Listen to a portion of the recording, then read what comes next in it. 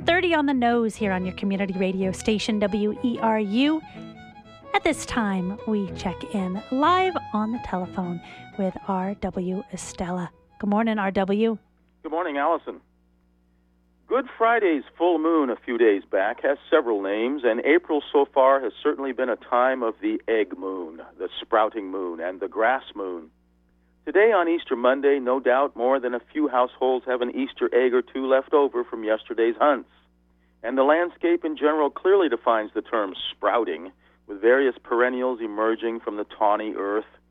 Among that occasional greenery as well are the grasses, both wild and cultivated sorts, growing slowly for the nonce, but nevertheless showing with some assurance that seasonally spring has taken over from winter.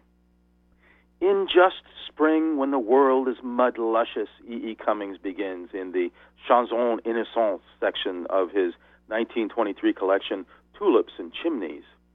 A painter and a poet, Cummings saw the metaphysical similarity of shape at play in the images of the tulip and the chimney, along with their mutual suggestion of heat, of the tulip transforming the heat of the earth into growth, and the chimney venting the combustion of the hearth into the atmosphere. But he also plays on the vivid contrast of the fragile, organic tulip against the hard, inert chimney made of masonry. Yet that masonry is life-sustaining. Without the masonry, the hearth could not provide a fire to furnish heat.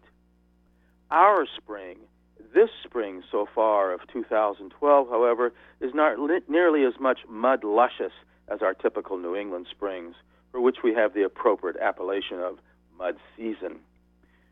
What that does for many of us this year is elevate the intensity of our planning. Spring has no monopoly on planning. In summer, we are eager to plan for autumn. In autumn, we are fierce about preparing for winter. In winter, though we may allow ourselves to occasionally idle our efforts, we nonetheless are planning for spring. Still, in spring, we are moved from without and within in a simultaneous urge that can be called nothing less than compelling. We are encouraged not only by the energies of other life forms around us, but also by an inner sense that something grand is in store for us. All we need do is invest a modicum of concerted effort to realize some wondrous results. Hope, capitalized and bold-faced, is writ large as spring's principal message. See the potential for amazing transformation, it says. Witness what we are made of.